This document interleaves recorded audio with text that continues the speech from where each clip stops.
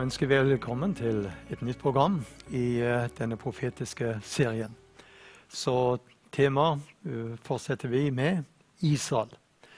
Dette landet, dette folket, byen Jerusalem, har en så stor plass i Guds ord. Og Gud har veldige planer. Han utvalgte seg dette folket. Han ga de rike løfter. Og i Romerbrevet, i det 3. kapittel, så sier han der i vers 1, hva fortrinn har da jøden?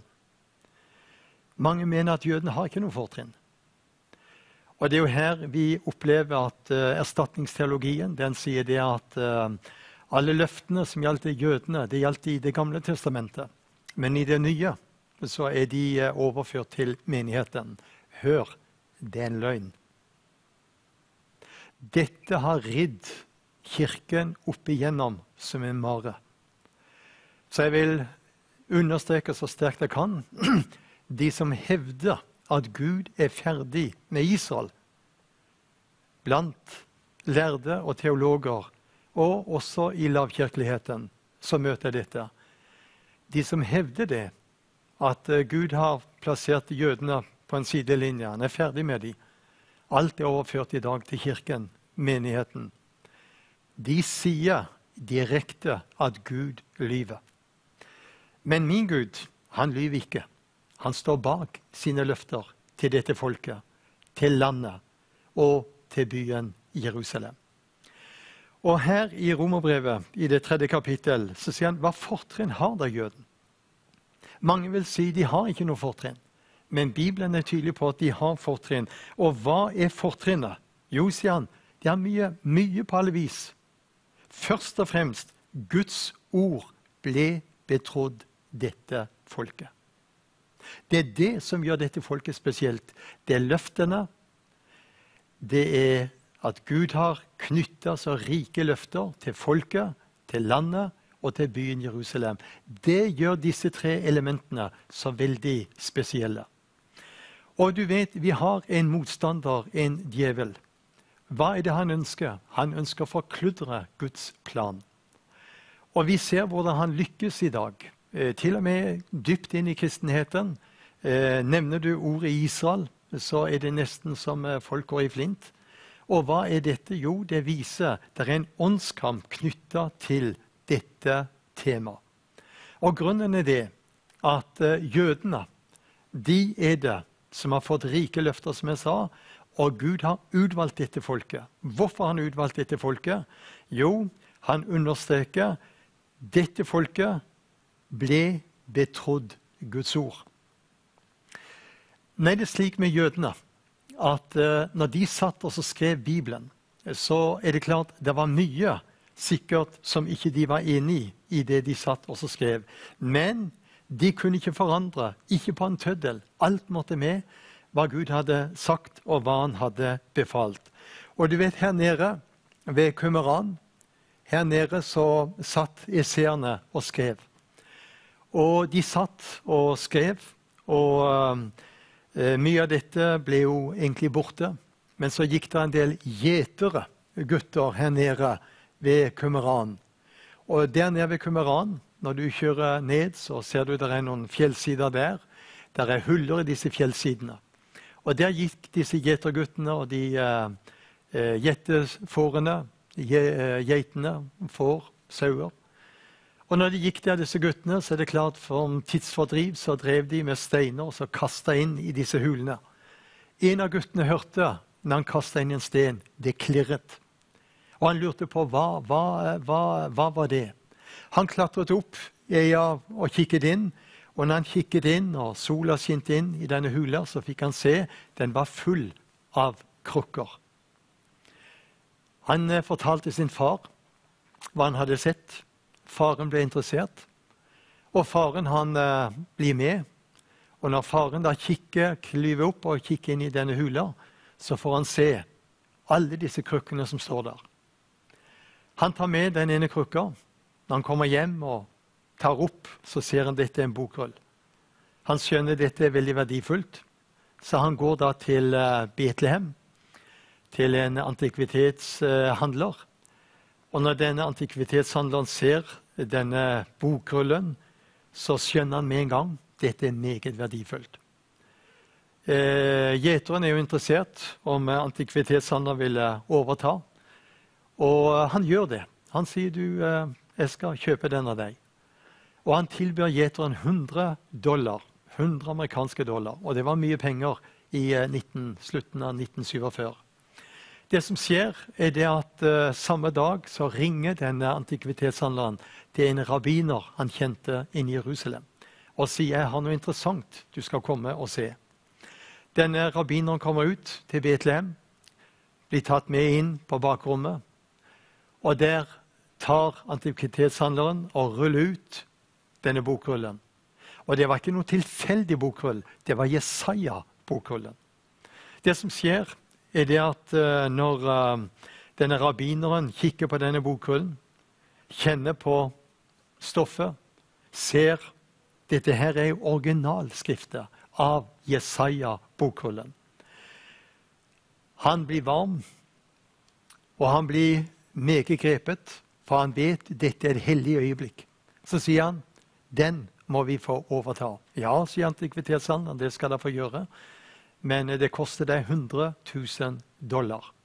Ifra gitt $100, så vet vi 100,000, det var mye penger i 1947. Rabbineren skjønner, dette er viktig, og dette er meget interessant, og for alt i verden så må vi jøder få tak i originalutgaven av Jesaja-boken. Han reiser tilbake til Betlehem, til Jerusalem, og han sier til antikvitetshandleren, gi meg en dag eller to, så skal jeg kontakte deg. Han ringer over til Amerika, til rike jøder, og disse rike jødene de sier, hvis du kan garantere at dette er originalskriftet, så kan du gå i Jerusalem Bank i morgen. Rabbineren går, henter ut 100,000 som blir puttet i papirposer. Han tar en skranglete buss fra Jerusalem ut til Betlehem i 47, hullete veier. Og han sitter der med 100,000 mellom bena, livredd for han skulle bli robbet. Og når han kommer inn i antikvitetshandlerens butikk i Betlehem og får levert disse 100,000, og han står med Jesaja-bokrullen i sin favn, da sier han, det var et av de største øyeblikk i mitt liv. Vi kjenner til det at de fant bokrullene her nede ved Qumran. Hvorfor var det så viktig? De har funnet mange bokruller, mange har jo prøvd å gjøre profitt på disse. Men Jesaja-bokrullen var helt nødvendig, og det at de fant disse bokrullene, det var så viktig og så avgjørende, for vet du hva? Det var med og stadfestet Bibelens troverdighet. Når de så på oversettelsene som var gjort, så kunne de gå tilbake til originalen, og så kunne de se, det stemmer. Så finner du det interessante, og det er det, når du ser her på plansjen, så vet du, den 14. mai i 1948, da står David ben Gurion. Ben betyr sønn. Davids sønn av Gurion betyr det. Da står David ben Gurion. De var samlet. Dette var rundt klokka 4:30 på ettermiddagen, før sabbaten gikk inn. De hadde vært samlet, og de hadde drøftet for det engelske mandatet. De gikk ut natt til den 14. mai. Da skjønte David ben Gurion, skal vi gjøre noe, så må vi gjøre det nå. Det som skjedde var det at det var ikke flertall i den provisoriske utvalget og denne regjeringen som var samlet, til at de skulle starte. For som de sa, den arabiske verden har sagt, hvis vi proklamerer staten, hva skjer da? De kommer til å gå til krig, og vi er ille ute. Da er det David ben Gurion, han blir nidkjær, han slår i bordet, og så sier han, det er nå eller aldri. Og med sin tydelighet så får han et flertall i de som var samlet, og de går inn for, de skulle proklamere staten. Det interessante er det, at bare noen timer før dette møtet, så visste de ikke helt, hva skal vi kalle det nye landet? Skal vi kalle det Judea? Skal det hete Samaria? Da er det da ble lest fra første kongebok, 18, om Israel skal være ditt navn. Og da var det Ben Gurion kunne slå fast, Israel skal landet hete. Så skjer det. at de samlet denne 14. mai på ettermiddagen. Og David Ben-Gurion, han leser opp her proklamasjonen, som du ser. Det tok 33 minutter å lese opp denne proklamasjonen. Det som skjer er det at de som er til stede, de skriver da under sine navn.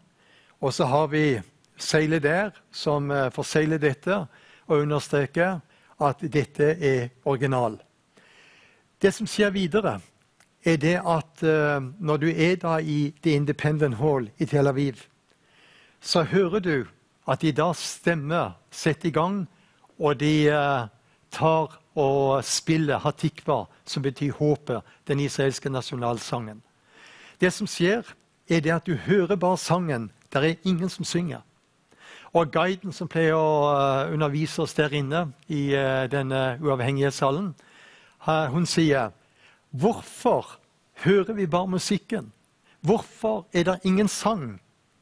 Det var jo presset inn 200-300 i denne lille hallen der inne, som bivånet det hele. Ut forbi dette bygget var det samlet flere tusen. Jo da, når denne sangen, nasjonalsangen ble spilt, da sto folket som var inne i Independent Hall, og alle de 1000 som sto utenfor, de sto og gråt. Det var et hellig øyeblikk. Denne dagen, under denne seansen, så kunne en av rabbinerne, det var 3 rabbiner som var med i den første regjering. Den ene av disse rabbinerne, han kunne slå opp og lese i Jesaja, det 66. kapittel. Hvem har hørt slikt? Hvem har sett slikt? Kommer et land til verden på en dag, og med det samme har hun født sine sønner. Jo da bokstavelig kunne de lese ifra originalutskriftet i Jesaja 66, som stadfestet dette hellige øyeblikket. Staten Israel var gjenopprettet. Og i dag er vi altså 70 år etter. Og 70-tallet er et meget interessant tall i Bibelen. Du vet, jødene skulle være 70 år i Babel. Det var 70 jøder som reiste fra Kanaan den gangen og ned til Egypt. 70-tallet er meget interessant, for etterkommerne etter Noah, det var 70. Ut ifra disse 70 etter Noah, så har vi da nasjonene som ble spredt. Så 70-tallet, meget interessant. Og du vet, Moses hadde 70 eldste. Jesus sendte ut de 70. Og så 70, det er altså 7-tallet, som er fullkommenhetens tall, og så er det 10-tallet, som er et betinget tall. Så 10 ganger 7, eller 7 ganger 10, er 70. Dette 70-tallet er meget interessant i den tiden som vi er nå inne i. Og da er det vi las, hva fortrinn har da jøden? Jo, sier han, først og fremst Guds ord ble betrodd dette folket. Og det er dette som salmisten i det salme 147, i vers 19 og 20, så gjentar salmisten det som Paulus sier i Romerbrevet 3. For hva sier han i salme 147, vers 19 og 20? Han kunngjorde for Jakob sitt ord, og for Israel sine bud og sine lover. Og så kommer det, slik har han ikke gjort mot noe hedningefolk. Hans lover, står det, kjenner de ikke. Og så står det, halleluja. Jeg synes jo den uttalelsen der, halleluja, den synes jeg er litt malplassert når vi tenker på vi hedninger som ikke kjente eller visste noen verdens ting. For når du går da til Jeremias, i det 16. kapittel, så sier han noe der om vi hedningefolk. Der sier han i Jeremias 16, vers 19, til deg skal hedningefolk komme fra jordens ender og si, bare løgn fikk våre fedre i arv, falske guder som ikke kunne hjelpe. Det var det vi hadde. Og du vet under OL på Lillehammer, hva var det vi viste verden? Jo, det var vetter og troll. Men falske guder som ikke kunne hjelpe. Oden og Thor og så videre. Men når det gjaldt jødene, hva var det med de? Han gav de sitt ord og sine lover. Og det er det som gjør da dette folket så spennende og så interessant. Når vi da ser på Israel, og det vi la oss her fra Romerbrevet, så sier han, hva fortrinn har da jøden? Og så sier han, hva gagn er der i omskjærelsen? Nei, det er jo slik at også her i Norge, hadde det ikke vært for at muslimene også har omskjærelse av guttebarn, så ville jødene ha vært ille ute for lenge siden. De fleste partier i dag på Stortinget er veldig bevisst på dette. Omskjærelse, det er noe barbarisk noe. Men da pleier jeg å si, hvem er det som har forordnet omskjærelse av guttebarn? Det er Gud. Og hva var det Gud sa? Han sa den 8. dagen. Muslimene de omskjærer sine guttebarn. Det gjør de av og til en måned, eller noen uker, eller et år, eller 2, etter guttebarnet er født. Men for jødene så er det den 8. dagen. Hvorfor det? Det er den dagen blodet koagulerer, og det er den dagen, den 8. dagen, at disse små kjenner minst til smerte. Når jeg møter mennesker, også kristne, som er imot dette med omskjærelse, så sier jeg, tenk at Jesus, vår frelser, han ble omskåret på den 8. dagen. Så dette folket, det beviser at Gud våker over sitt ord, og han sørger for å oppfylle det han har sagt. Men hva er det da som er utfordringen når vi tenker på dette lille landet der i Midtøsten?